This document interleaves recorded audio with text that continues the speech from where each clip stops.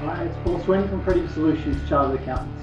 Welcome to our audio series, Grow Your Business.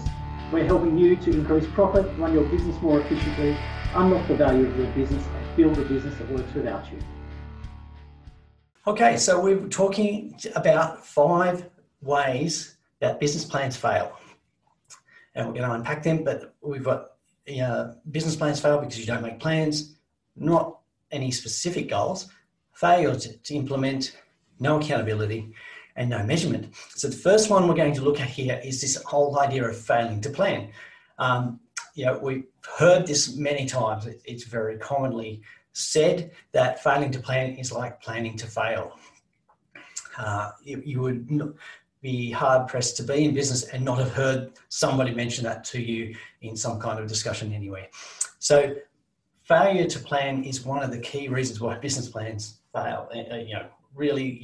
Is it actually having a business plan if you don't have one? Well, let's look at it as, yes, it is a failure because you haven't made any steps towards growing.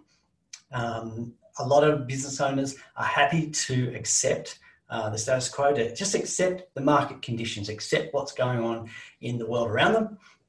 And they're like a small ship being buffeted on the waves, that they have no control over where they're going, what direction. They're hoping that the wave they'll get that perfect wave that'll send them on their way to success.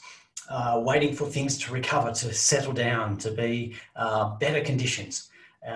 But that's not a good strategy, because if you're doing that, what's happening is you're not actually moving forward. You're either staying still or you're actually going backwards, because your competitors they're moving forward. Your competitors are moving forward because they're the ones doing the planning. They're the ones making changes. They're the ones implementing new technology, new methods, new products, new processes. So if you're still in the same position, but your competitors are moving forward, you're putting yourself at a huge disadvantage, and that's going to lead to business failure. And that's something that we want to avoid. So failing to plan is like planning to fail. And it is a key reason that businesses don't continue longer in their life cycle.